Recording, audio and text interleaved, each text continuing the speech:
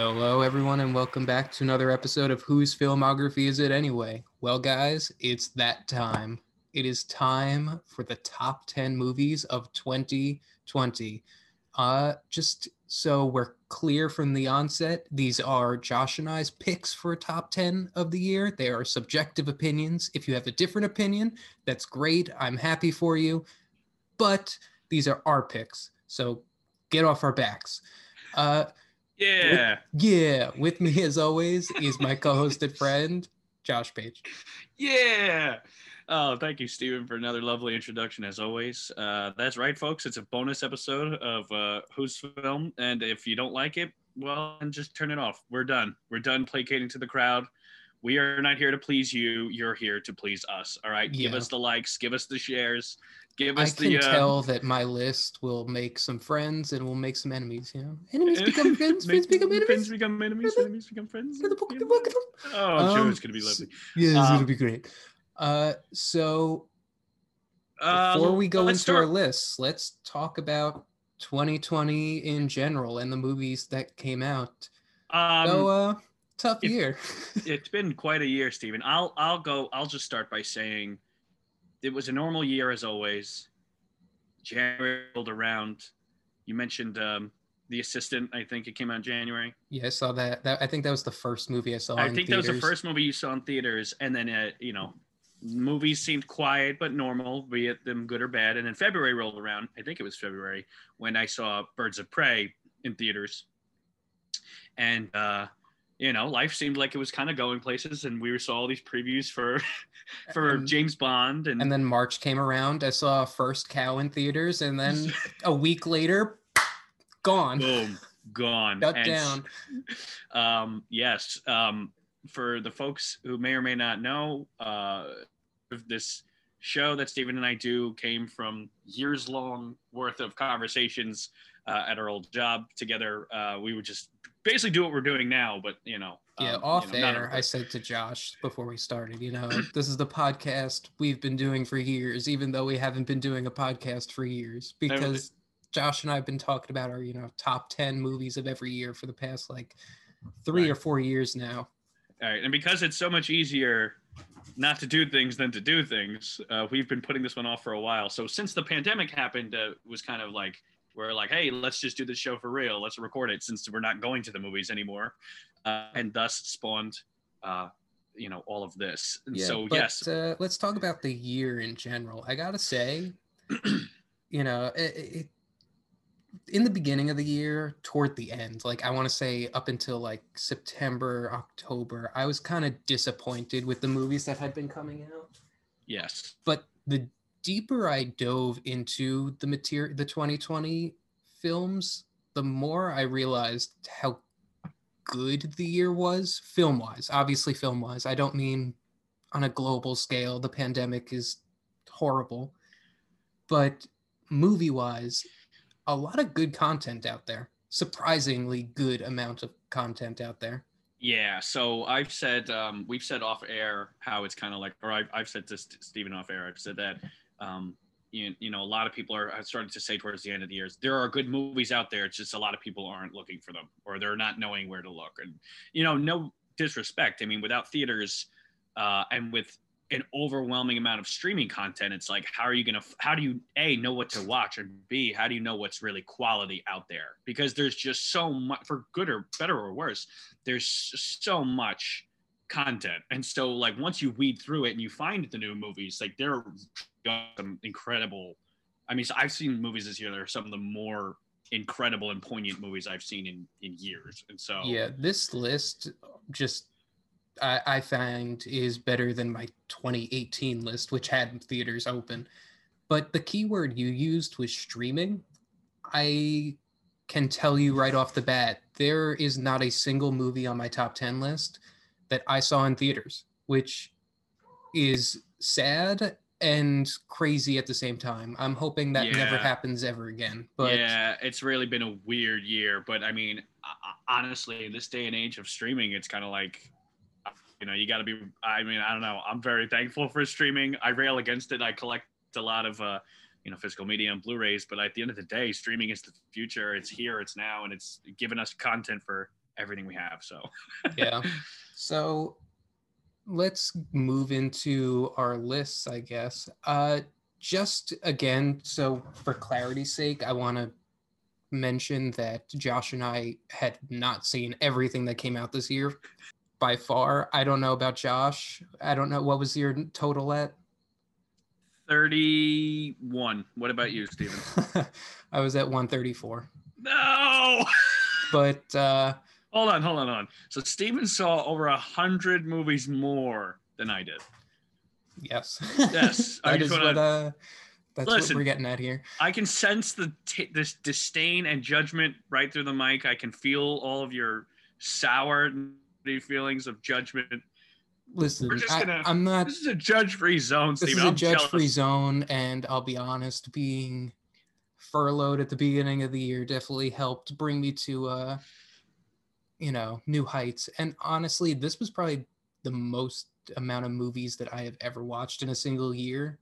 That's because good. Outside of these 134 2020 releases, I probably watched another like 50 to 60 like rewatch movies. Like I know I watched the Godfather movies again. Oh, absolutely. I watched the Lord of the Ring movies again. Did you watch the new Godfather, the Part 3 re-release? Coda? No, I didn't. Yeah. I heard that. I don't mean to speculate, but I heard it didn't really change much. I heard it didn't add much, but I've heard that people liked it, and maybe it just made people go, "Hey, maybe Godfather 3 wasn't terrible." Well, I'll be honest. I never thought that The Godfather 3 was terrible. No. Sofia Coppola's performance is not great, but I think that the movie would be considered a mob masterpiece if it was not part of the Godfather. Oh, absolutely, but it's got so much to live up to. So yeah, exactly. You're comparing the third movie to the first two movies, which by default it's not going to be as good as the first two because those movies are like some of the best movies that have ever been made ever. It's true. I just know I didn't ask you about it, so I know you said Godfather. So yeah, but my point was in the beginning that I have not seen everything. There were 3 movies specifically that I have not seen that I wanted to see, but just didn't have time. Those would be Another Round, News of the World, and Promising Young Woman. I have not seen those 3. Maybe they would have been in my top 10 list if I had seen them, but we'll see this year. Just to kind of go with what you're saying, and I'll give an intro while I find my lists. You can't blame someone for watching movies when the government literally tells people to stay home and quarantine and not interact with people. So this is this has been the best calendar year in terms of having the opportunity to stay home and watch movies. Yeah, but what's strange is the people I talk to, a lot of them are like, yeah, we didn't really watch that many movies, 2020 movies this year. And it's like, why? You were home. I don't want to make this episode to be about a whole nother discussion because you know how our brains work. But it's like I've talked to people who are like, yeah, we watched a lot of TV shows. We rewatched a lot of stuff. And I'm thinking like, there's part of me that's like, how are you not like dying to see what other, and these are people who love movies, like dying to see what new movies are out there. And I realize how different we are from the pack because it's like, yeah, I don't know. A lot of people were not scoping out the new movies. Yeah, we'll get into our feelings about the future of movies at the end of this podcast. This is true, but to just go along with what you're saying of movies we missed out on that we would have seen, being that I have seen much less films than Steven, I guess my picks based on buzz and all kinds of expectations alone would have been First Cow, The Five Bloods, and I'm just going to put all of Small Axe into one because I meant to watch it. And I do want to watch it consecutively, but like that's a whole nother discussion about. I will say, I know that I was kind of hard on First Cow in the mid-year top 5. I rewatched it, and on second viewing, it was better. It's not going to make my top 10 list, but it was better than I remembered it being. Maybe it was, I don't know. The first time I watched it, I feel like I wasn't truly gauging in it, but the second time I kind of was. I've been that way. That's happened to me with actually many movies on my list. I felt that way where like, it's not even that I rewatched them. Instead I gave them time and I was able to really appreciate them more. And I think that's part of my taste in movies. Yeah. Josh and I have a term for that. We call it the A24 effect. When you watch a movie the first time and you're kind of like, I don't know if it's really that good. And then it just like percolates in your mind and, the juices get flowing and you're like, you know what? The themes and the way in which the story is being told is amazing. And I will definitely get to this later in my top 10 because one of the movies on here, at least one, has that effect on me. I think, yeah, many of my movies have that exact effect, but we digress as always. So that's where we stand with just for the fun of it. Why don't we give our worst movie of the year first? Yeah, absolutely. So tell me, Josh, what is your worst movie of this year? All right, so I just want to not like I always give it too much of an intro. I just basically it's not my lowest like rated, but I think it's because it's so loudly what it is, and because it's so fresh in my mind, I'm gonna go with Wonder Woman 1984. Yeah, that movie, that was pretty rough. So here's what my reasoning, just my quick reasoning of it being last is because it's like there were other worse movies that, like I watched Guns Akimbo with Daniel Radcliffe, who wakes up with guns bolted to his hands, and I didn't think it was good, but that's also not a movie I think that was trying to be anything more than. Well, that movie was fun. If you could just turn your brain off and, Of course. And the thing is with Wonder Woman coming off the heels of 1984, coming off the heels of the first one, it's like the first one had such a big impact for people. And I don't even love the first Wonder Woman. I do appreciate it. I think it's fine for what it is, but I'm not going to dive into it. It was outrageous. Wonder Woman 1984. Yeah, it was rough. I agree. But yeah, between the lack of any 80s culture and the story beats and everything with Chris Pine, and I said to Steven, and I'll just close out with this, is that it felt like at a certain point new directors were stepping in to push the movie in a different direction. I just felt like, to me, the hardest part about that movie was that it started on such like a good note. What happened on Themyscira was pretty entertaining, and then the mall sequence I really loved, and then everything after was just like it just kept worse, and it was so directionless. I have no idea where they were going with it. It just got like, so I feel like no one knew what they were doing. I'm like, surely it can't get worse. And then, Kristen Wiig was one of the cats from Cats, and it was kind of like, yeah. And far be it from me, a man, to say this, but I felt like I didn't understand how a woman directed that movie, because at a certain point, you're kind of like, aren't we past the trope of a woman showing her confidence level by her ability to wear heels? It's kind of like, I think that what's happening, and that's with Cheetah. I think right, and I think we're still kind of coming out of that age. We're still trying, and you and I have talked about this off air, and we don't have to go into it, but it's like we've talked about how so many people are pushing their progressive themes of like, hey, we're different, we're bold, and we're whatever, and it's sometimes because you and I watch the amount of movies we watch, it seems so in our faces, where a lot of like common audiences might be like, oh, good for her, and yeah, I don't know. My worst movie, but yes, it's probably like the easiest answer of the bunch, but it was Capone. Oh my God, the Tom Hardy movie? Tom Hardy, Josh Trank came back after his Van Forstic debacle. And my God.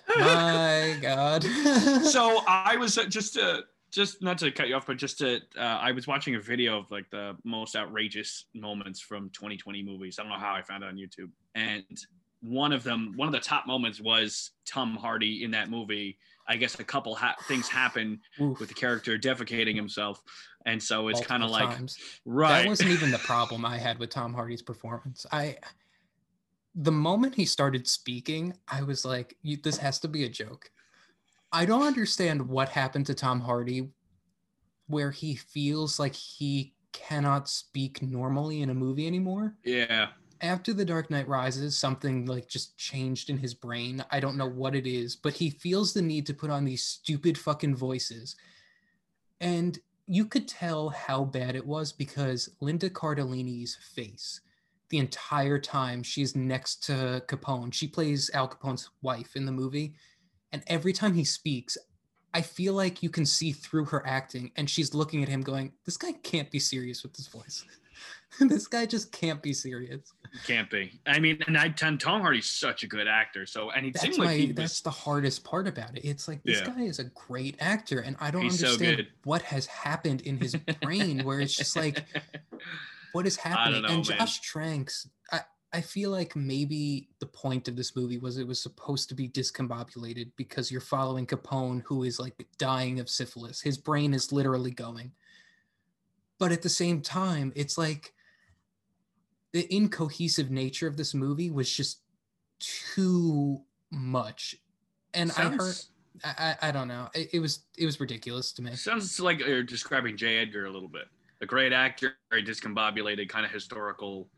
I have not seen J. Edgar, but that's probably about right. It has the same makeup quality too as J. Edgar. I have seen Leo's makeup for J. Edgar. Oh yeah, it's fine until a point. And then he's supposed to be old, and then whoever put on his rubber cheeks for make it look less rubber. Right. But as always, we digress. Anyway, those are our worst movies of the year. We don't want to harp on them too much. Yeah, no. This is a Let's positive focus podcast. on the good. 2020 was bad enough. So, as always, what we're going to do is Josh will give his 10 through 6. I will give my 10 through 6. Then Josh will give his 5 through 2. I will give my 5 through 2. And then our number ones. And we'll drum roll out the number ones. Yeah. So, Josh, I know you're all excited. What is your number 10? All right. So, before we dive in, I will mention my honorable mentions. I think let's be fair. We'll keep it 5 and under. Yep. Now, we're going to do, as you all know at home, Steven and I have a habit of talking a lot about each specific movie we're going to talk about. So I'm just going to say I have various reasons for putting these movies in my honorable mention. Some may be surprising, some may not. My 15 through 11 honorable mentions. Uncle Frank, the Amazon original. Christopher Nolan's Tenet. Birds of Prey. Palm Springs, and Another Round, both of which fought many rounds to get in the top 10. And I'm honestly shocked that they didn't make it, but I'm going to stick with it. Okay. But please tell the folks at home you're controversial. My honorable mentions, and these are in alphabetical order, so no specific order. American Utopia, Boy State, and these 3 were like the hardest things to cut. They were fighting back and forth. But number 3, Da 5 Bloods, She Dies Tomorrow, and the hardest cut of them all was The Sound of Metal. Wow. Oh, wow. Okay, cool. That one was like gut-wrenching to cut. But we're getting somewhere. But here we go. So let's start with your number 10. Yeah, so now that we've gotten this out of the way, so it's 10 through 6 we're going to do. Yep. My number 10, again, subjective picks. My number 10 is Black Bear. I don't have any notes written down, so I'll just do quick riffs. It's like what I loved about Black Bear is that it was so unpredictable the entire time.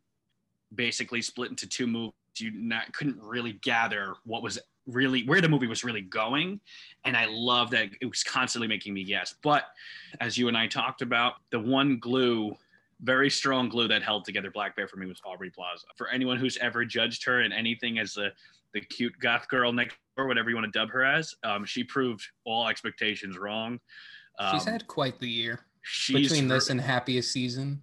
I don't know if you saw, but there was a huge internet explosion about her character in Happiest Season and how Kristen Stewart should have chosen her over Mackenzie David. It was pretty funny. Not being on Twitter, I actually saw that people were I heard that people were having that discussion, which made me laugh. But Plaza's so good, I can't recommend her enough. So I'm just gonna lay it there. Well, we might be talking about that movie later. We might be talking about it. My number 9 is Mank, David Fincher's Mank. Maybe the hardest placement of them all. This movie moved from a number 2 to a number 12 and back to a number 5, and it was all over the place. The reason of my placement is because Mank is like the A24 effect for me. I never really felt this with a movie quite like this because it's David Fincher and it's a black and white, wank Hollywood, and it's everything I love. But because it moved at such a slow pace, I was like, I don't know if this is really going to be in my top. And a lot of people refer to it as boring, and I got to think about my own ignorant point of view. This was a movie I just couldn't stop thinking about. It is so lush and glorious, and like I said, it's a big masturbation to old Hollywood, but I love that. because it was done well. It was done, everything about it. It was Amanda Seyfried's best acting. It had this crazy political warfare amidst, Gary Oldman, attempting to co-write Citizen Kane from being bedridden, and a bunch of old Hollywood chumps, chewing on their cigars and splashing on drinks, and it's beautifully lit and shot. It literally is just like, it's an incredibly specific love letter to old Hollywood, and I loved it. And it has this drunkenly aggressive ending that I love, and everything about it is perfect, except for the fact that Gary Oldman is supposed to play a 42-year-old. That was honestly the funniest part of the entire movie. Well, it's funny because it was only at the very end. It's not a spoiler. It's just they talk about Mank's age, and like all of a sudden I'm doing the math. I'm like, hang on, Gary Oldman's supposed to be 43 years old. 43 when during the course of this movie. Come on. And then the movie was over, so like I wasn't mad. So anyway, all right, these are gonna be surprising for sure. My number 8 is The Wolf of Snow Hollow. I've seen that one. A very unexpected movie for me. Jim Cummings, writer and director who did Thunder Road, did this movie, and it was just, it's incredible because it's a murder mystery horror movie around like the concept of a werewolf, but like it's a dark comedy, and it's really, Jim Cummings is an alcoholic police officer / father, and he's this very troubled man. It's funny because the whole town is tracking these murders, and everyone's speculating it's a werewolf, and he's like he seems like the only sane person, thinking like, no, there's no such things as werewolves, you're all crazy. But meanwhile, he becomes unhinged as he struggles with his alcoholism. So there's a lot of loud metaphors with it. But by the time it gets to the end, it's like, it's one of those, who really is the Wolf of Snow Hollow, you know what I mean? And it's just it was very cheeky and funny and very dark, very violent. I completely recommend it for horror fans. It was a total sleeper. I loved it. So did they use the Mel Brooks joke, werewolf, their wolf? Not quite that slapstick, but I kind of wish they would. I think the movie would be bumped up a spot if they had made that joke. But for those who heard our mid-ranking show in June, this was a big one for me. Another sleeper, Come to Danny with Elijah Wood. This is my number 7. Wow. Wow. Probably not near anyone's top 10 on anyone's respectable list. I refer to this movie as Trailer Park Parasite, and I will stand by that, because you think it's one thing and then it evolves and it turns into something else, and it's constantly pulling the rug from under you. The trailers and the marketing for this movie were brilliant because they just showed a little bit of the quirky, weird story. Elijah Wood goes to visit his father he hasn't seen in years, and then shit just gets really, really strange. And what I love about it is that you couldn't possibly predict anything that happens. And then all of a sudden the first twist comes, and then the second twist comes, and it constantly changes. And I love that because maybe the movie won't have great replay value, but the quirky, awkward, like hillbilly nature of these characters in like this beach house, like off the shore, and it's going to get dark, and it does. It hit me in a very hard way in terms of just leaving me completely unknowing where it was going to go. I feel like movies like that have better replay value. They might. Absolutely. I only saw it once, but I mean, I as you know, it stood with me from the moment I watched it. And then finally, my number 6 for now is the A24 cult film, will be the cult film of 2021 that people are trying to see, is Saint Maud. Oh, you saw it? Yeah. I'm jealous. So I'll keep it light, but basically in 84 minutes, it's more disturbing and unsettling than almost anything I saw this year. Being the parallels between religious obsession and psychological torture are kind of like really hand in hand in a way that I've never really seen in a horror movie or in a movie in general. Maud being a devout religious person, but like, coming from hospitals and whatever mental facilities, you wonder how much of it is ambiguous and not. And it's just like, it is unsettling. I mean, it's a movie, it's very bleak.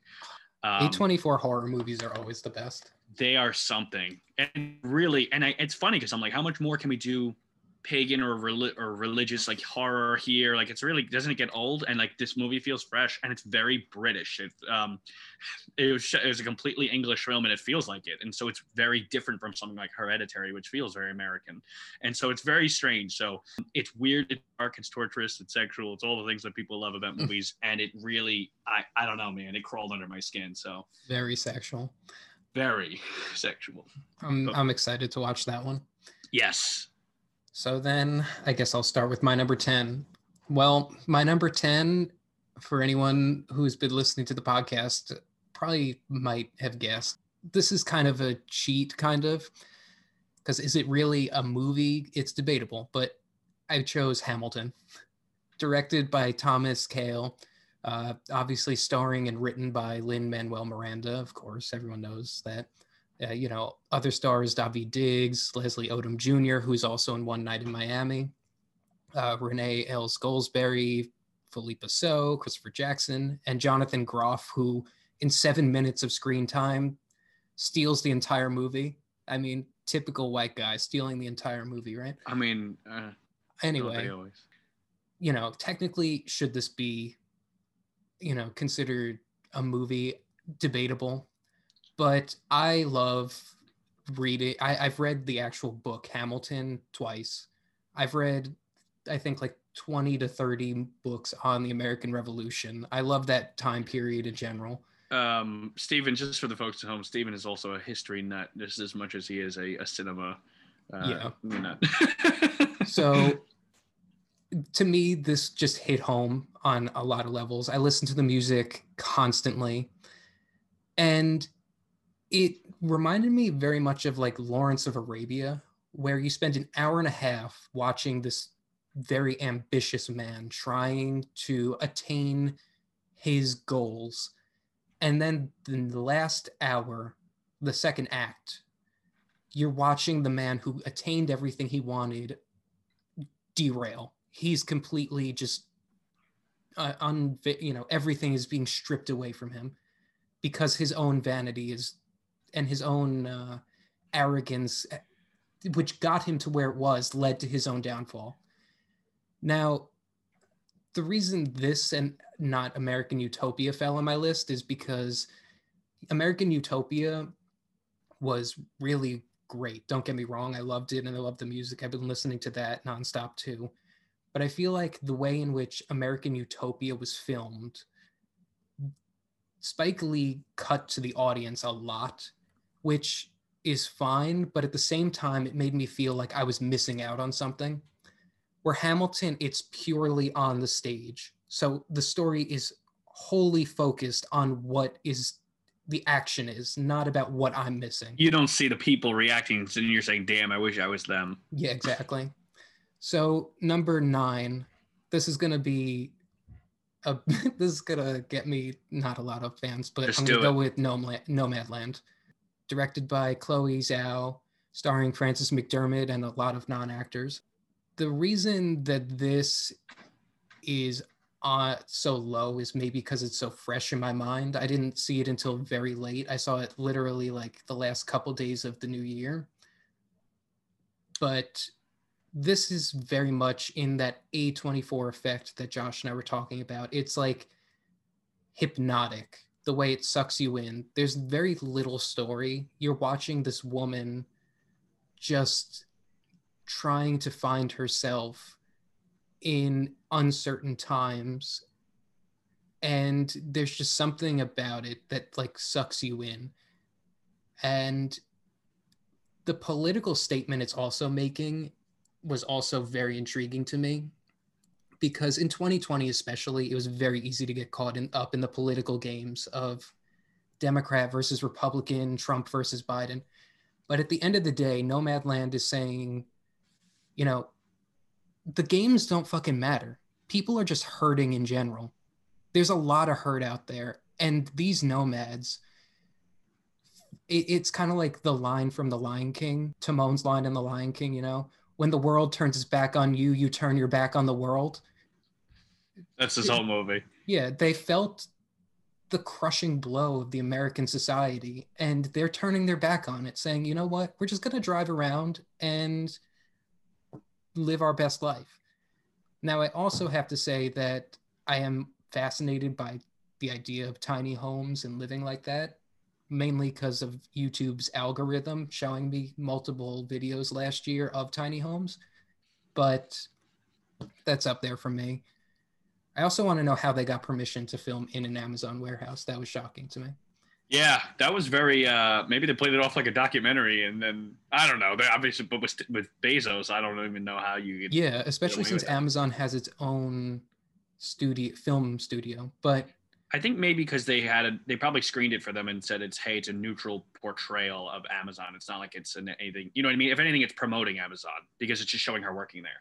Yeah, and in a way, it's kind of promoting it too because it's not saying it's an evil corporation. It's just saying like, this is a good job for people who need work. My number 8, I think yours fell in the same place. It's Mank. Mank was my number 9, but it very well could have been number 8. Obviously, like you said, directed by David Fincher, written by David Fincher's father, Jack Fincher. Obviously a passion project for David Fincher. He did this because his father wrote it. Starring Gary Oldman, Amanda Seyfried, Charles Dance, Lily Collins, Tom Pelphrey, who played Joseph Mankiewicz, who I didn't realize you know who that is, right? Joseph Mankiewicz. Tom Pelphrey, who played Joseph Mankiewicz, Mank's brother. Mm-hmm. That's a huge director. That's the director of All About Eve. Oh, really? Yeah, I didn't realize that. Would never have known. I didn't realize that until later on. I would also never have known that. Tompkins Middleton, which is the most British name I've ever heard. She plays poor Sarah. And Tom Burke as Orson Welles, who gives like an amazing performance. Now, my reasons are obviously the cast was amazing. Everyone's giving an amazing performance. Realistic or not, it's always fascinating to watch old Hollywood at work. You know, we get that cliche kind of sequence when they're walking in the back lot of the studio, but I buy into that every time. Same. Yeah, this kind of I can't be mad about it. This kind of felt like David Fincher's like Bong Joon-ho movie, where it has his fingerprint all over it, but it's also something completely new at the same time. You know, it has Fincher's attention to detail, but at the same time, it's something that no other Fincher movie is, which is very witty. Yeah. This movie is funny. And again, I'm going to default to the politics. The politics of this movie and the parallels between the 1930s and the 2020s are just staggering, between the radical left and the establishment Republican who is getting big corporate money. Absolutely. And something no one is really talking about, but I feel like I picked up on, is I feel like Mank himself, Gary Oldman's character Mank, is kind of a metaphor for old Hollywood in general, just being sucked dry by the new form of Hollywood, who's Orson Welles personified. Yeah. And it's this dying thing that's being yelled at and being, it's being used and being just, like I said, sucked dry. Anyway, I never heard that. Yeah. Yeah, because you haven't heard it because I came up with it. You heard it here, guys. Should write it down, man. Number 7 is Borat subsequent movie film. Directed by Jason Woliner, starring Sacha Baron Cohen, who's donning the mustache again. Yeah. It also stars Maria Baklava and Rudy Giuliani himself. Now, is this movie as well shot and executed as Mank or Nomadland? Absolutely not. But this is the hardest I have laughed at a movie all year long. I actually agree with that. The baby sequence, the synagogue sequence. Baron Cohen is just so unafraid to cross the line, kind of like South Park. He's just so unafraid to do it. And in a way, this movie felt like the perfect time capsule of 2020. It captured Trumpism, it captured COVID, and it had one of the most unforgettable sequences of the year with Rudy Giuliani's hand in his pants. It's true. That was everywhere.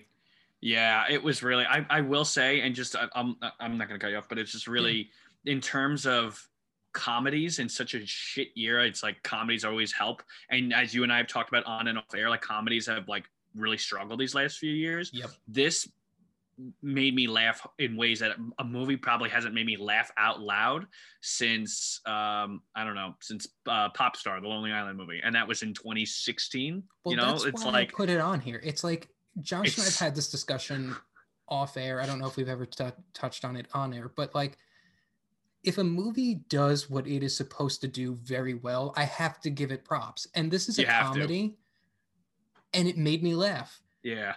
Really hard. Like, this was just so funny to me.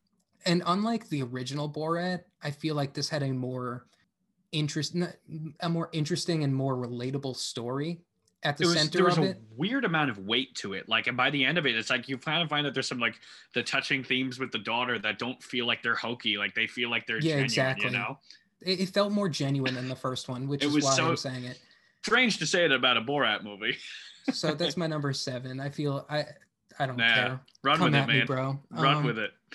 And number 6, which I feel like this is the biggest flip ever from Borat to Never, Rarely, Sometimes, Always, is my number 6. Directed by Eliza Hittman, who is a professor at Pratt University. We actually know someone who had her as a professor. Wow. It stars Sidney Flanagan, Talia Ryder, and Theodore Pellerin, all of which were brand new actors and actresses, never acted in anything before. Which, when they're good, is always a pleasure. It's always good to see brand new faces. Yeah. To me, this movie was very refreshing because you're not questioning the morality of getting an abortion. It's a foregone conclusion that Sidney Flanagan's character is going to get one. And every other movie that tackles abortion, it's bogged down of like a morality question. This is saying, I'm getting one. What do I need to do? These are the steps in which you need to go through in order to get an abortion, and how difficult a medical procedure truly is to get. And you feel the director's rage permeating through the screen in a visceral way. She's like telling you, this is some fucked up shit. What these girls have to go through just to get a medical procedure is ridiculous. The movie also had like kind of a 70s Scorsese vibe of like a grungy midtown New York City. Streets kind of, yeah. It was cold. It was very bleak. Only instead of like Harvey Keitel playing a pimp, you have a young white man who's like probably well off, you know, a young capitalist young man being the asshole in Midtown. Yeah. And this was probably the best use of the title in a movie I've ever seen. When they finally use the term Never, Rarely, Sometimes, Always in the movie, you're like, wow. I'll take this as a, well, you could, if you're not, I mean, I'll let you finish, but I think this will be a good segue into my number 5, because that's what I picked. Yeah. I just have one more thing to say. And I just wanted to say, it was nice to see, Josh and I are from New York. So it's just nice to see New York alive in this movie. Yeah, it really there's is. Some sleaze in it, obviously, but it's nice to see people actually walking around without masks. Especially the year of the pandemic. It's quite a year. And just like I said, this is my number 5. So just continue what you're saying, unless you want to create a discussion piece. I just loved that how honest it was and what you said. I mean, because as we've done in the past, when you and I have talked about movies and final thoughts, I don't want to repeat what the other person said, but it's very set in its ways in terms of the opinions. I love that we didn't get preachy. So like they come from very pro-life Pennsylvania, where the doctors are showing them August, the ultrasound, and she's like, this is the most magical sound you'll ever hear. When you hear the heartbeat and you see the tears, you see her face, and there doesn't need to be any dialogue, because it's kind of anything it needs to say in that moment. I love that the juxtaposition of August trying to get rid of this baby is her cousin Skylar being constantly sexually harassed by other men who otherwise would want to impregnate her, whatever, however you want to word it. But I just love that like contrast, because it becomes so much more about like, getting an abortion is bad, or like you need to be more protective with sex. It's like, no, like there's a very quiet, it's just troubled nature of young people, of guys taking advantage of girls, and like there's so much more commentary. And sorry to like cut you off. No, I want to make this a discussion piece. But it's not questioning the morality because it's not a young woman just blazingly getting an abortion. There is, and I don't mean to spoil it, but this is given away within the first like 5 minutes of the movie. It's very heavily implied that she was raped by her stepfather. Sure. So that's why she needs it. It's not even a matter of like she wants to necessarily. It's like she's 16 or 17 years old, still in high school. Yeah. And was molested by her stepfather. And that's the thing. This movie is so much more to me. What made it special, and ultimately what made it grow on me, because as I told you the first time I watched it, I was like, oh, I liked it, but I didn't love it. It was the pure A24 effect, because what it was for me is that it was so much more about sexual independence, especially in terms of speaking up, because this is probably the most significant and relevant movie about abortion maybe ever made, like at least that I've seen. Like, I don't know, I'm sure there's other more, you know, inspiring movies out there, but like it hit me in a way where I'm like, this is a movie that people need to see. It's arguably the most important movie on my list. So it's not my number one because I felt stronger opinions towards other movies, but it's so relevant, it's so crucial, and it's so timely. No, that's spot on. It probably is the most important movie on my list as well. Yeah. So I don't know if I'm going to give a recommendation in terms of like what's like people should watch in terms of like importance for like especially young people out there. It's this one. My number 4 was Sound of Metal. Yeah. I know you had a hard cut. That was the hardest thing I had to cut. So I'll just say flat out, Riz Ahmed probably won't get an Oscar nom, but like he's honestly, like, I can't put into words how good he is. He carries the movie by himself. Olivia Cooke's great. She's very supportive. Those eyebrows. Those eyebrows, though. Yes, from bleached eyebrows to regular eyebrows, we see she makes a big transformation. I honestly didn't know it was Olivia Cooke until she got her eyebrows back, and I was like, holy shit, that's great. I'm picturing you being like, where the fuck do I know this girl from? And then like an hour into the movie, you're like, oh shit, I recognize her. Oh yeah, totally. Yeah, I was like, what? Yo, what up, girl? But what I loved most about this movie is its transition from being what you thought was this blaring heavy metal movie about musicians and maybe trying to get their lives back and be on the road. And it transformed into a commentary about the deaf community. And I loved that, again, like Never, Rarely, Sometimes, Always, it could have been preachy in the wrong hands, but like it was so poignant in terms of saying like, no, like the deaf people are, you know, see being deaf as a gift and not as a curse. And it's kind of like the whole movie is Riz, who remember Ruben is the character's name. So Ruben is struggling because he's constantly railing against being deaf because he loses his hearing from drumming. That's the plot, if people, you know, haven't seen it, whatever.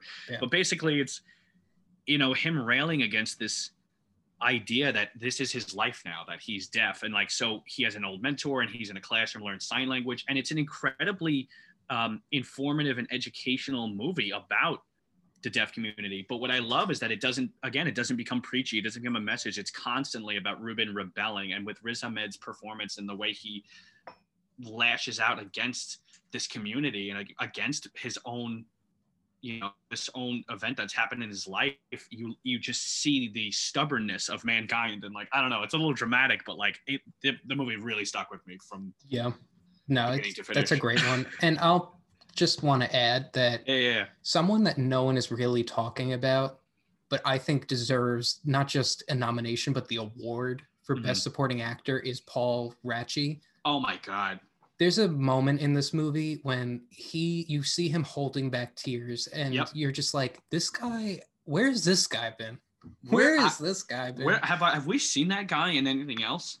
I'm sure we have. He's usually like a smaller background player, but from what I read, his father and I think brother are deaf. So he knows sign language. He can actually hear, but he must be channeling that rage that his parent must feel because his performance was so just astounding. What was so brilliant about this movie, and it's with that guy, the scene that you're talking about with the tears, is that so much of this movie is caked in an environment where you've got these heavy metal drug addicts with tattoos who are screaming, you know, their loud personalities, and yet now like we're seeing them in such a tightened, closed community that is all about the value of silence.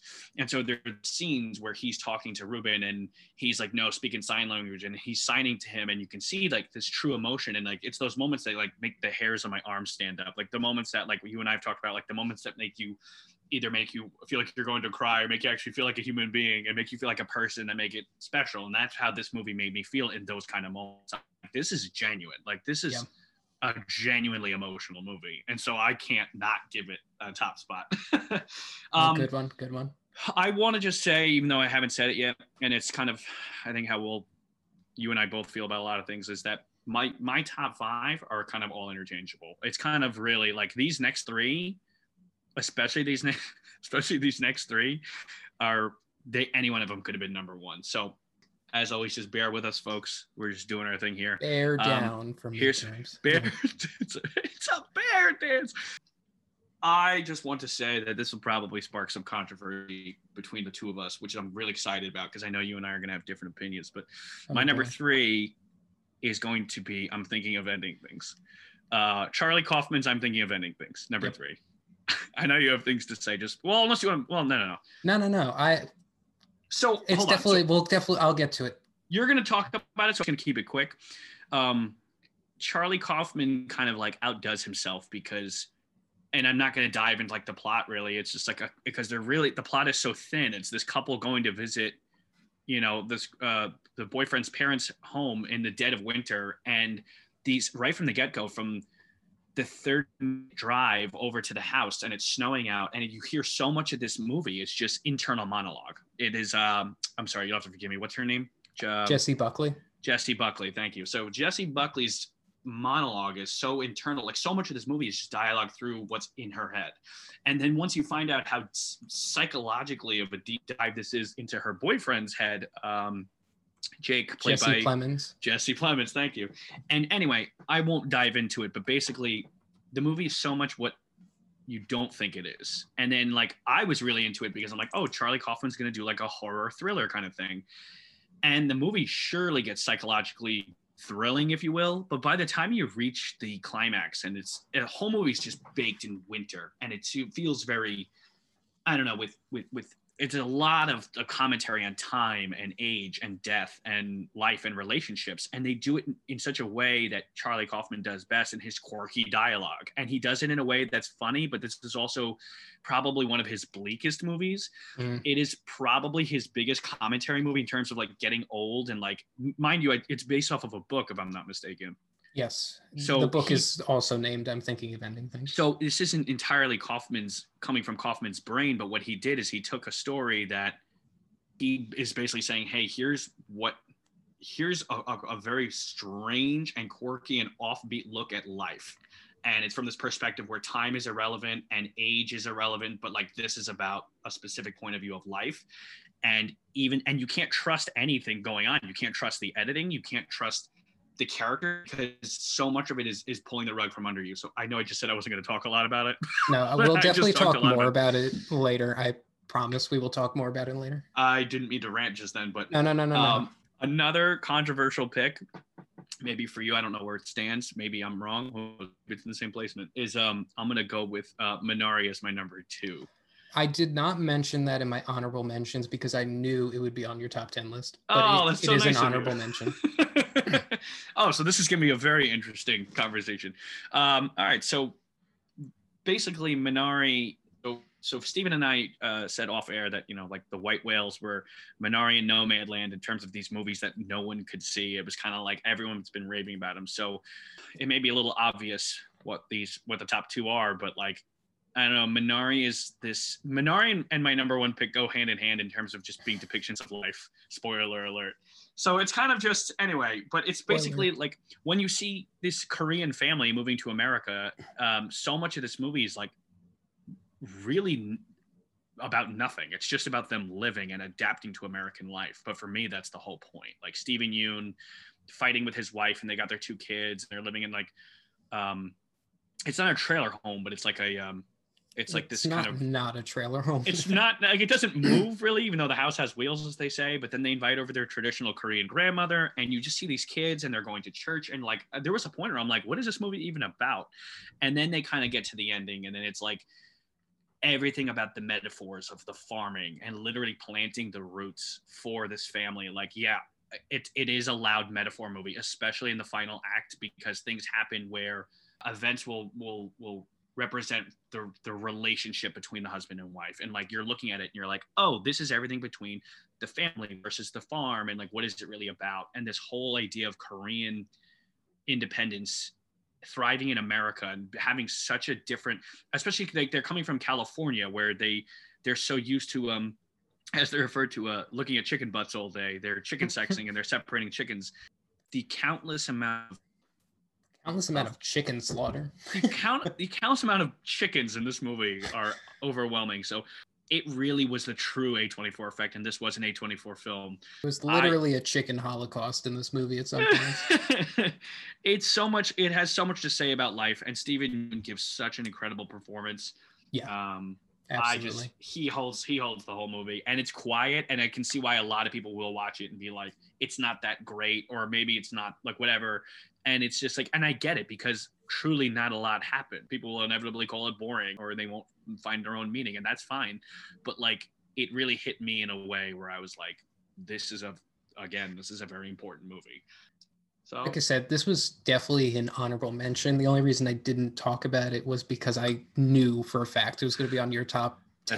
That's fine. I can be very predictable. It's fine. So I respect. Yeah, I saw your Letterboxd review. I was like, this is going to be on his top 10. I know it. So there was no need to mention it. Yeah, thank you.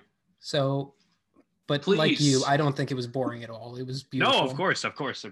But my number 5, you mentioned it before. I'm going with Black Bear. Oh, shit. Directed by Lawrence Michael Levine, starring Christopher Abbott, Sarah Gadon, and Aubrey Plaza. Where's this Aubrey Plaza been? I shouldn't have been shocked because I watched Legion and her performance in that was amazing. But this is like next level stuff. I can say with 100% certainty that I think this was like the best performance I've seen all year. It was next level. It was next level. And I think that is why it is so high up on my list, because this movie was just the biggest surprise to me of the entire year. It's a small independent movie, but it encapsulates like comedy, drama. There's a psychological thriller aspect. It just like has a little bit of everything. It was kind of, the way I've been describing it is it's like the perfect mix between Who's Afraid of Virginia Woolf and Mulholland Drive. You never could see where this thing is going at any moment. It should have been higher on my list. What? It should have been higher on my list. No. I'm not here to. No. This is what happens. No, you're not dictating. I'm looking at my list, and anyway, keep going. I'm sticking with my guns. Yeah, and it also had what Mank had in the commentary on filmmaking in general. Oh, 100%. Which I also love. I always love watching movies about making movies. So, to me, it just like had it as soon as I assume no one from work is listening, but I watched this thing at work, and literally for the hour and a half it was on, any email that came in was like secondary. I was just sucked into this movie. I was like, this is my priority right now. And I watched it twice because I was like, this is so good. In fact, all of my top 5 I watched twice just to make sure. Respect, you gotta make sure. Yeah, my number 4 is Hole. See, Josh's face dropped because he thought I was saying whole, but I was really saying soul.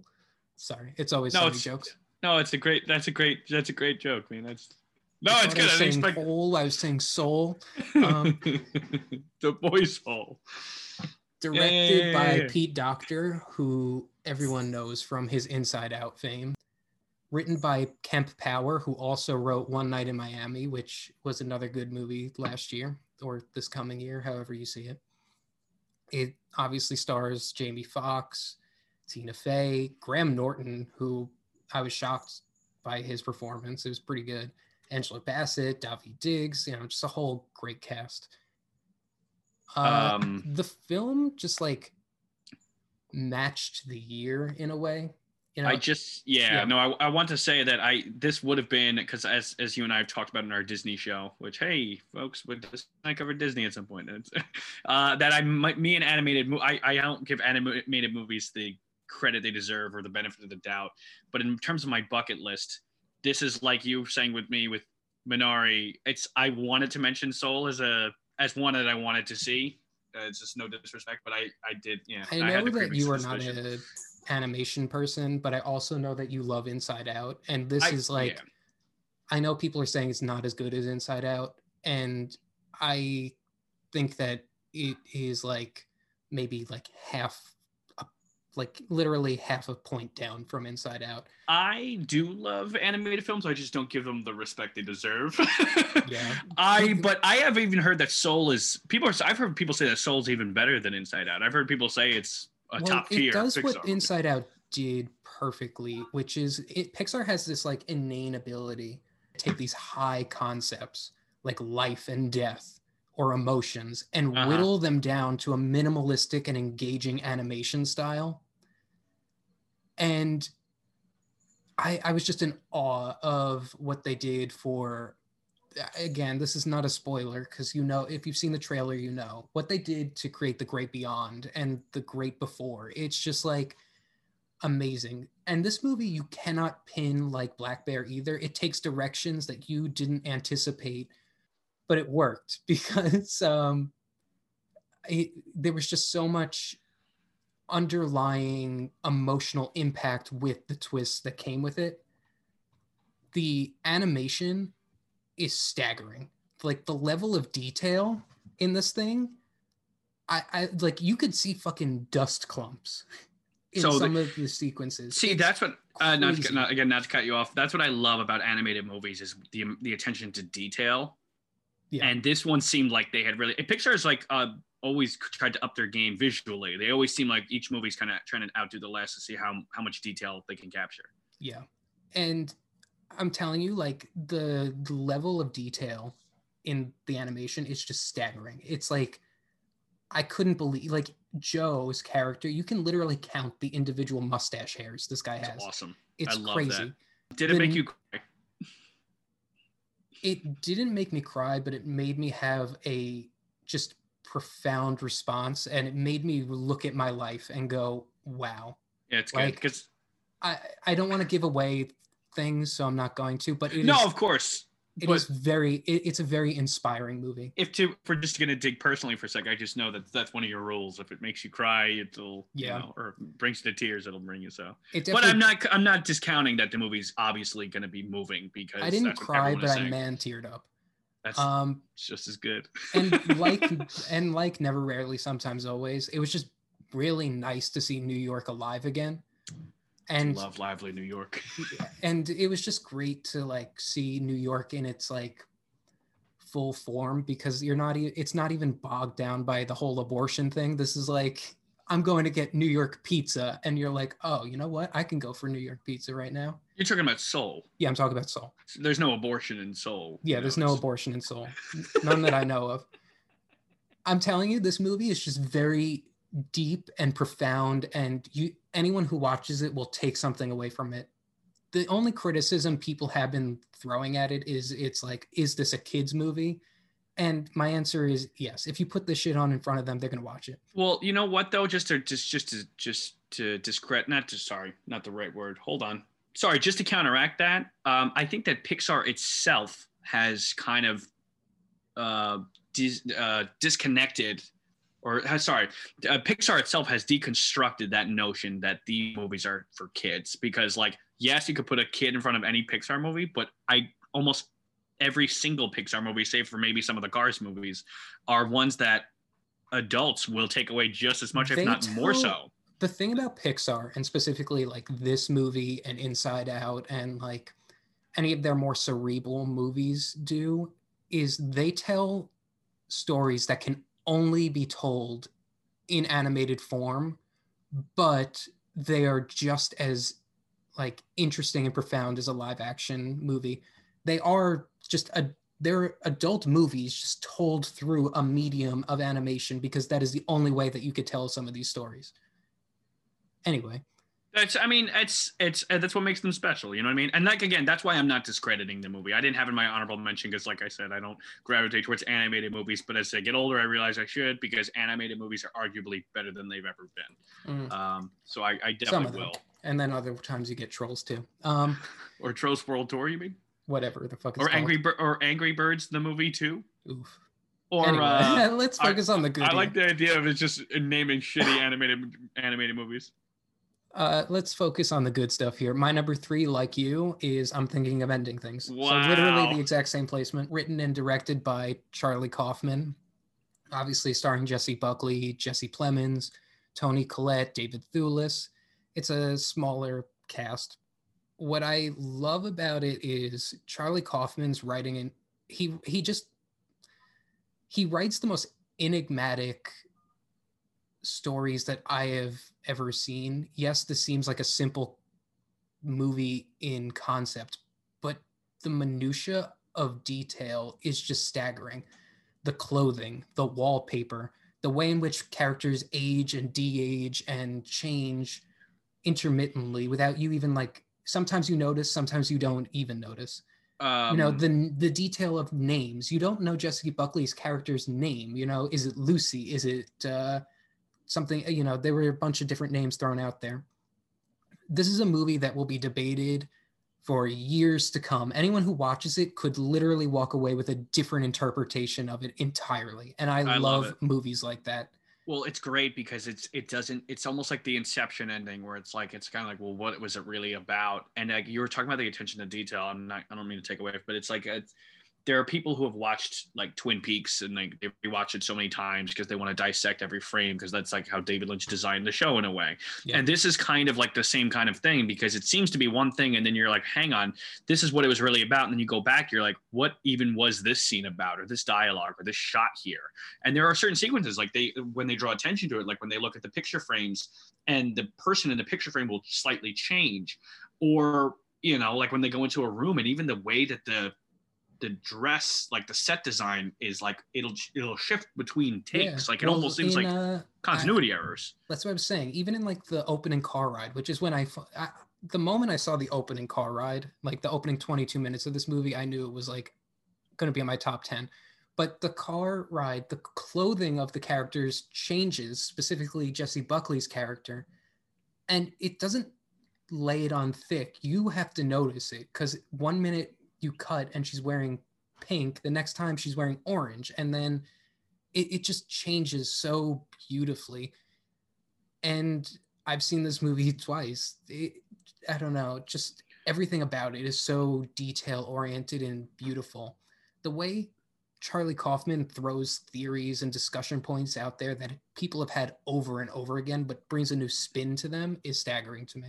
Well, I mean, and just to give you a last thought about what I have about what you're saying, is that in terms of things constantly changing, I think what hits me most about it is in terms of recounting memory. A lot of this movie is about memories. And so it's like, it's funny because like, if you look at any psychological evaluation of a person's memory, people will remember different things about the same event. It's the Rashomon theory, because it's based on either personal perspective or a certain emotion that they felt in that time. And so certain events will be more inflared, and some won't be, because it's kind of like people are remembering it differently. So when people watch this movie, it's kind of brilliant, because people may take away something from one scene. That's what I'm saying. Right. Everyone who walks away from this movie will have a completely different interpretation of what it's happened. Cool. We've never there's not a movie in 2020 that I've ever seen that does that has that kind of effect. And what a perfect ending. Just the last like 20 minutes of this movie, amazing. So good. Anyway, number 2, this is kind of a cheat, but I'm going to do it anyway. I'm going to go with the entire Small Axe anthology. That's fair. All of them were directed by Steve McQueen and starring a lot of people, John Boyega's in it, Letitia Wright is in it, a bunch of other people are in it. Real quick, off air, Stephen and I had many conversations about whether or not Small Axe was a film, or whether the films within the film were films themselves, almost like a mini-series. I think it's safe to say that Small Axe as a whole can be declared a film. Yeah. But the thing is, there are the pieces in there, the episodes, if you will, that were, whatever, an hour long, and some were almost 2.5 hours long. So it's kind of like, where does it really fall? And I think it's fair to just say that it's all a movie, even if you were to say that the movies within the movies are films themselves. Each of them is a meticulously crafted and beautiful and very poignant movie because they all tackle something very important. Like I said, it's 5 movies in one. To be honest, the first 2 movies, Mangrove and Lovers Rock, are by far the best of the 5. I heard those were the better. Those were the better ones. Mangrove was so good that it kicked Trial of the Chicago 7 off of my even like honorable mentions list, because Mangrove did what Trial was trying to do so much better, in my opinion. And Lovers Rock was like such a fresh take on like the Cinderella story. But what was so interesting to me was, for years, the only films that I find tackled racism were American films. So it's fascinating to see a British director tackle the racism that lives within the British system. Well, yeah, because Steve McQueen being black, but also being British, he has a very unique, perspective. Well, that's what it is. This is a unique perspective that you don't often get an insight into, which is what I loved about every single one of them. And I'll just finish my thought by saying that what I loved most about each of these films was that McQueen was not afraid to let moments just live out. In Lovers Rock, there's a party sequence when everyone just stops and sings, and it is beautiful. In the last film, Education, there's a moment where someone is singing House of the Rising Sun, and he sings the entire song, like acoustic, and it's just so, I don't know, it's just so nice to watch moments just live. There's no sometimes you need moments like that in movies. Yeah, there's no like, he didn't feel the need to just like cut away and just like, I need to cut here, let's just live for a moment. Like that's what life is. I think that's the problem that I have with a lot of like blockbusters and mainstream movies. Is like, even the ones I enjoy in like the Marvel movies or whatever, is they're so quick to get to the point that it's very rare that you see movies like that'll endeavor in the small moments, where a lot of indie films and most of the movies on our lists, like they have plenty of moments like that, where like maybe there's not much plot, but you're watching a character just be. Yeah. And I think that's why Nomadland was up there for me. Or I guess down at number 9, but it was still up there because. So I just wanted to add one more thing. I'm not going to relitigate The Rise of Skywalker here, but it was just nice to see John Boyega actually being able to give a performance that's worthy of his talent. Yeah, because he's clearly got talent, He is clearly a very talented actor, and this movie utilized him perfectly. Mm-hmm. So those are my 6 through 2. Why don't we go over our 10 through 2s, and then you can give your number 1. All right. So just to reiterate to the folks at home, thank you for your patience if you've been listening this whole time. This is literally what Steven and I live for. So it's kind of, whatever. Like, keep your judgment at the door, assholes. All right. So, no, all right. So 10 through 2 for me was Black Bear at number 10. Number 9 was Mank. Number 8 was The Wolf of Snow Hollow. 7 was Come to Daddy. 6, Saint Maud. 5, Never, Rarely, Sometimes, Always. I like this list. 4, Sound of Metal. 3, I'm Thinking of Ending Things. 2, Minari. And as I had said, 2 and 1, the first few are interchangeable, but 2 and 1 really could have been hand in hand. No surprise here. My number 1 is going to be Nomadland, as Stephen had mentioned earlier. I don't need to go too much into it, since he had said kind of what needs to be said. It's not really about anything in terms of this woman isolating herself. You had said something earlier, and I'm just paraphrasing, but it's like, it's kind of the perfect movie for 2020. In a year with COVID, political warfare, protests, and whatever, just there's so much chaos that it's easy to want to fantasize, at least for myself, to fantasize about escaping, even if it's just momentarily, and kind of like living in isolation. So I think this is I evaluate as I get older, and not to make it about me, make it about the film, but it's like the idea of taking personal vacations or taking time to yourself and taking time to be alone and finding the value in being who you are. There's not a lot of preachy, commentary about, being who you are, but so much of this movie is Frances McDormand in such an incredibly dialed back performance. And it's her just silently railing against the world, being like, no, come join us. Like, she has friends and people in her life who are like, oh, you can stay with us and you can live with us. And she's constantly digging her heels in and saying like, no, I'm just going to be me. And so much of this is just her in the wilderness with these other people in these rolling tiny homes. And like most of the actors in this movie are not real actors. Like they're not real actors. They're just people with names based off of who they are. And so like it's almost documentary style. I don't like animated films. I don't gravitate towards documentaries as much. I love them, but like I get more excited about just whatever fictional storytelling or whatever.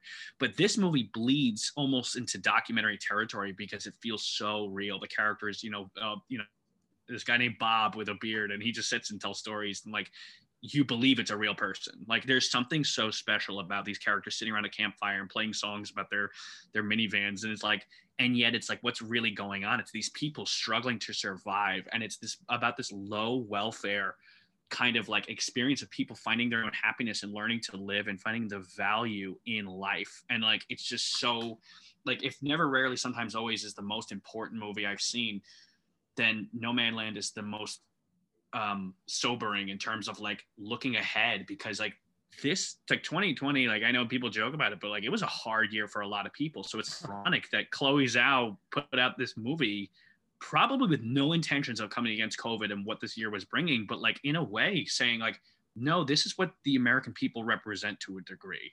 And I think in a sense, it's going to be one of the most culturally relevant movies of this century because of its focus on heartbroken isolation. I don't think there's enough that can be said about it. There's nothing I can certainly say that people haven't said already, or that Stephen has said. It's kind of that you've said, it's like, there's not enough to be said. And yet I understand why like people will want more from a movie like this. Cause there's really just, it's an hour and 45 minutes of just Frances McDormand kind of wandering. And I get why that will turn people off.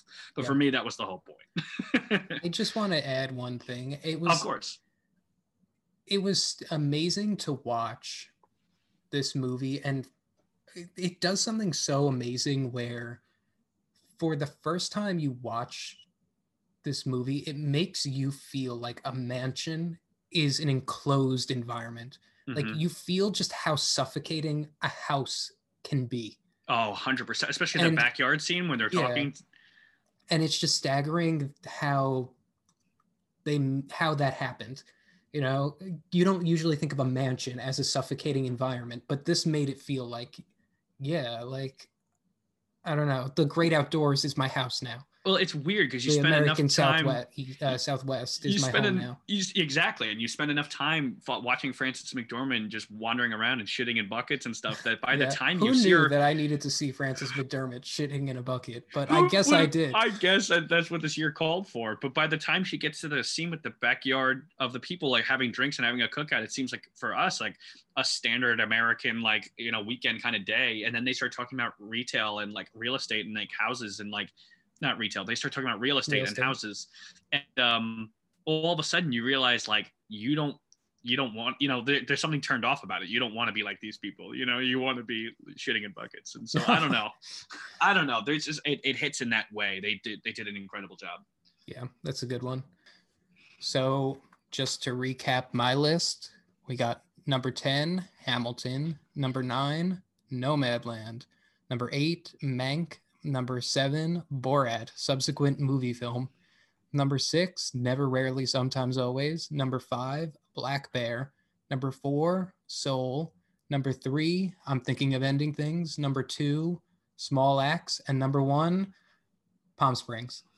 Wow. What in the actual fuck? Wow. This is not my typical kind of pick. Last year I went with Parasite. The year before, I usually go with like the big grand movie, but the intimacy of this movie grabbed me. Directed by Max Barbacow, starring Andy Samberg, Kristen Milotti, and J.K. Simmons.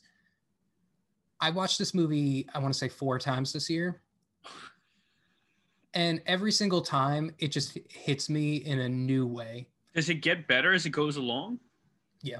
Because I watched it once, and like I said, it was hard for me to cut. It was in my number 10 the other day, but like... I just think that this movie is... I know we said this about Nomadland, but I truly mean it for this. This is like the encapsulation of 2020. Like, this is 2020 in a nutshell. That's fair. Characters literally reliving the exact same day, like in quarantine, over and over and over again. But the point of this movie, just like the point of last year, was about finding yourself. It's about self-discovery. What you really want out of life. You can relive the same day over and over again and have a cavalier attitude like Andy Samberg's character. Or you can live a fun life for a little bit and take the bull by its horns like Christine Milotti's character. And I don't know, it just hit me very hard every single time I watched it. The movie is hilarious in of itself. And what also strikes me is something that not many people are paying attention to is the fact that every single character in this movie, from second to third tier characters, have an arc and are fleshed out. Literally every single character, maybe not an arc necessarily, but every single character has their own distinct personality. And it's not just like some ancillary, like throwaway thing. Like even the guy who's wearing the over the top like denim jacket with the star on it and is fucking Andy Samberg's girlfriend. Like he's a drug dealer too, but there's more to him than just that. He's still a person. Just to add on to what you're saying, just real quick, is that I like that the movie starts as like you think it's going to be a Groundhog's Day kind of thing. And it was kind of annoying in the beginning because I'm like, okay, you kind of think you know, as a ignorant moviegoer, you think you know where it's going to go. And I love that the movie was not about this. It wasn't about them being stuck. It was about what they learned, you know, the lessons you learned along the way. But what you're saying about the other characters is what was interesting is that they focus on the wedding where everyone's putting on smiles for other people. And so what happens is there's these two people who become cynical because they know exactly how the wedding goes. And what happens is as they explore and poke around with the other characters, you learn the true nature of some of those wedding guests. So like you're saying, like the people fucking around or with the drugs, this is like they've always been that way, but we're learning it at different points in the movie because the characters are like kind of diving into this whole sea of toxic and like people. 2020, you know, everyone in this movie has to pretend everything is just going okay, even though you're reliving the same fucking day the over and over and over again. And it was just nice to see that like you can pull yourself out of a rut no matter how deep the rut is. Like Andy Samberg's character, there's no real, you know, they don't really specify how long he's been there because, like he said, time is muddled to him. But people have like done calculations online and it's projected he was in that time loop for about like anywhere between like 10 to 40 years, you know, which that's fucking crazy. Well, it's a clever concept for sure. And like I said, I like that it wasn't about the actual time loop itself. It was actually, for me, I actually feel like it was more of a commentary on relationships. Because by the time the two of them, because as you know, Steve and I have said off air, like I just detest relationships in movies. I just don't think they're handled very well. They're very shallow and, you know, projected to audiences in a certain way. But what I love about what Palm Springs does with its relationships is it's these two people who have a new point of view of the world because they are reliving it, but because they're stuck together, it's almost like a commentary on marriage or relationships in terms of like, well, we're both struggling in this kind of day in, day out process. How do we get through it together? And I think it's very weird because it hits in that romance kind of way that like a lot of movies struggle to hit. Yeah, well, that's what was so surprising to me too. You know, I'm not usually like a rom-com kind of person, but it worked. I actually bought the relationship this time because it's not easily won. You know, they start out as just trying to be friends, and then the night after they bang, they wake up in separate rooms because that's part of the deal of reliving the same day over and over again. You have to wake up where you woke up that day. And just the repercussions of waking up where Christine Milioti's character does and realizing there's still real shit to be handled here. As much as it would be nice to fuck around with Andy Samberg's character forever, that's not life. Mm-hmm. And I respect that wholeheartedly. It's ambitious. And it was also important this year, or last year, I mean, because like I was saying before, it was just so easy to fall into a rut of living the exact same day every day over and over again when you're stuck in quarantine. I think that like when we look back on 2020, that Palm Springs is going to be the movie that everyone's like, that's what it was like. That's a great reasoning for picking it for number one, because I love that movie, but I also I fought for it to be in the top 10, but I didn't look at it. Obviously it represented 20 to me, but I didn't think of it as so representative of the shit show that was 2020, you know? Yeah. I just thought it was so charming and beautiful, and that's my pick. Oh man, you got feelings, man. I do. Sometimes they make their way to the top. Wow. So, holy smokes, we did it. We did it. We made it through our top 10. So now let's go give our pick for what we are most excited about in 2021, the movie that we are most excited about. Well, I have one of two answers, so I actually want you to go first so I can say what the other one is. Okay, I whittled it down. I only have one answer. Okay. And, you know, there was one obvious answer that I didn't go with because I figured you would go with it. And but, I'm feeling the same way, so. Yeah. So my most anticipated one is, there's no technical title for it right now. It's just dubbed Soggy Bottom. It is Paul Thomas Anderson's next film starring Bradley Cooper. And Paul Thomas Anderson never lets me down, ever. PTA's got one of those names.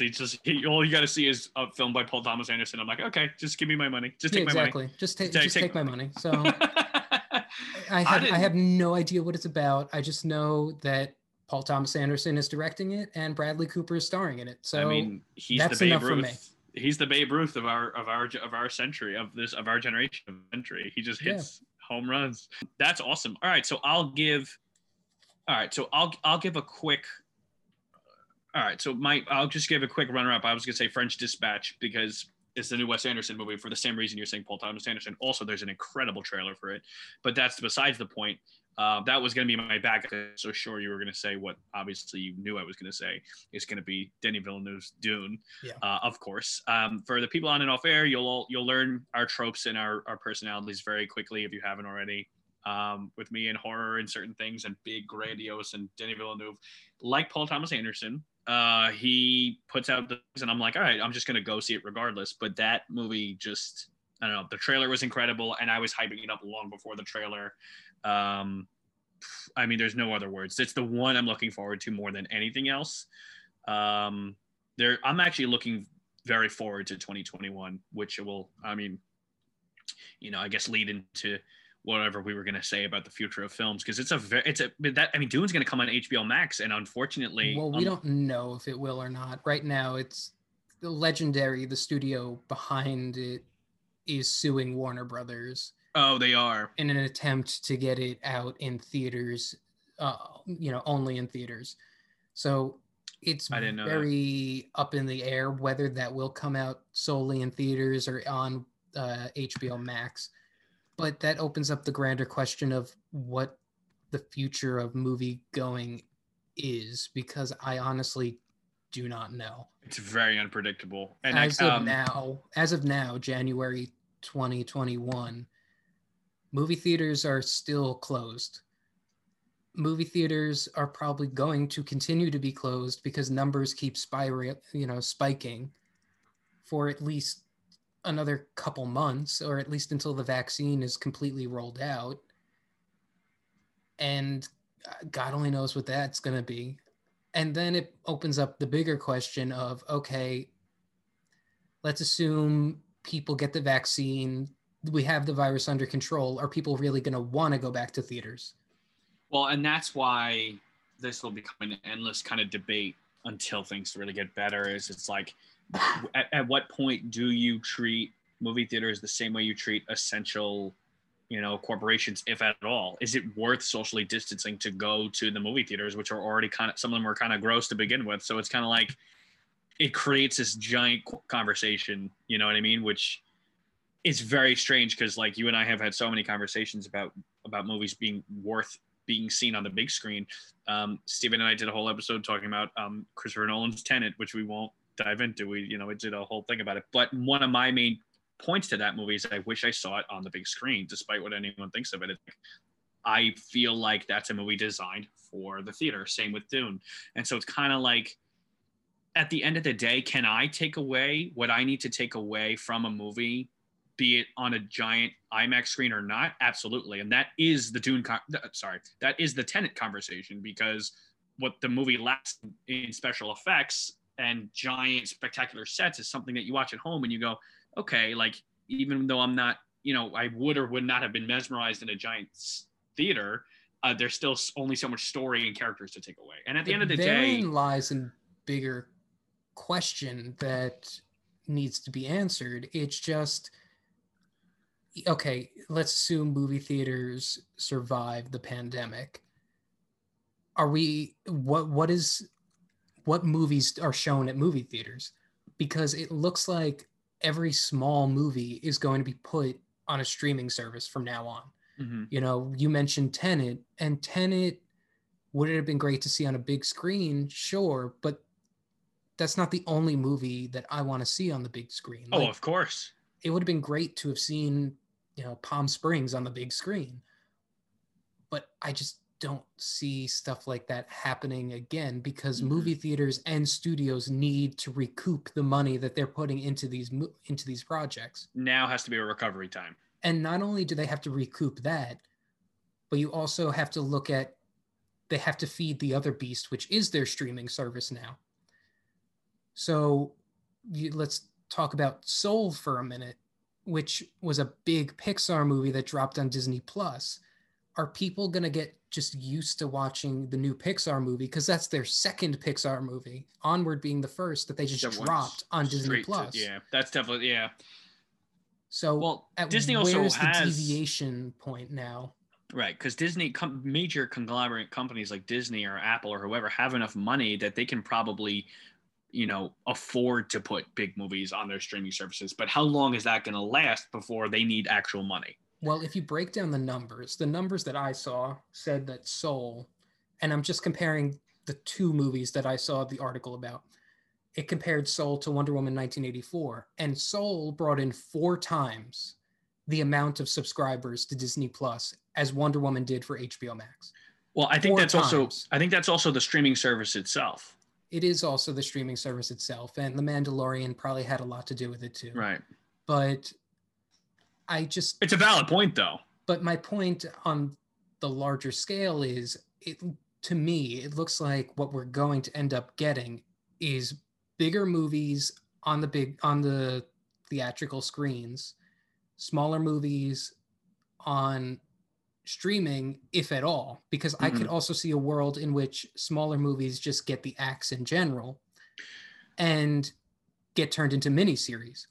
Well, it depends on how they get distributed. Picks, Small Axe, changed the game entirely. It's 5 small anthology movies that dropped to Amazon immediately. Yeah. So that could also be the future. Yeah, I definitely foresee that happening. I don't think small or independent movies will disappear. You and I have talked about that all where it's like there's almost too much of a supply and demand for even like what A24 has become, because A24 has a limited budget, you know what I mean? And at the same time, it's like they have enough of a following that people are still going to find a way to watch them regardless. So it's all about distribution at this point. And that's... Yeah, but you also look at the numbers and the number breakdown. A24 can bring in a couple people, but then you look at something like something I just watched, The Queen's Gambit. It's a 7-part miniseries. Oh, you can't compare. Yeah, absolutely. but I think that that is the future of smaller independent movies. It's Yeah. mini series because Yeah, yeah. people don't care anymore. Like, it's not just about people either. It's about the studios in general. Mhm. Part of the reason Warner Brothers wants to move everything to HBO Max is because AT&T owns them. Sure. And what does AT&T want more than anything? Money. You to use your data and to give them as much attention as you can. They It's want all eyes on the screen and they want your data. Yeah. Okay. And what brings in more time, what brings in more eyeballs right now, and what utilizes more time right now? Miniseries. So I just foresee that being the future of a smaller movie. I definitely agree. I think that people are more quick, and you bring up the Queen's Gambit. I think it's a good example because people are more quick, and I mean people like the common person you ask at work or whoever, and they are faster to say, "Oh, I went on Netflix and I found this series," rather than to be like, "I was digging through these streaming services to find a small independent film that people were talking about." Yeah, you ask people, did you watch The Queen's Gambit or did you watch I'm Thinking of Ending Things? Immediately, they're going to say The Queen's Gambit.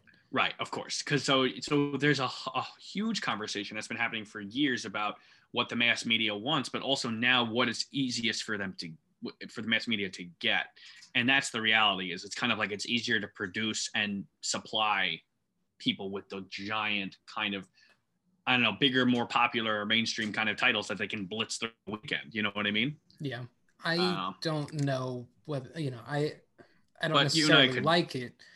But I just feel like Small Axe and The Queen's Gambit are more in line with the future of smaller independent movies. Sure. And we're going to, I'll save my opinions on Tenet because we did a whole podcast on it, but things like Tenet are going to be the things that come out on the big screen. If they can manage it, yeah. And that's about it. And, let's look at Marvel for a minute. What Marvel has really been doing the past, I don't even know how many years now, 10, 15 years, it's really not independent movies. It's just a giant TV show that's broken down into independent. Well, they started with Iron Man in movies. 2008, so it's been at least 12 years of just them kind of just putting it all together. You have to watch it all. But that's my point. Marvel movies aren't really movies necessarily. Yes, they are. They have arcs within the individual films, but it's a grander thing than that. It works up to Endgame, which is the series finale of a phase.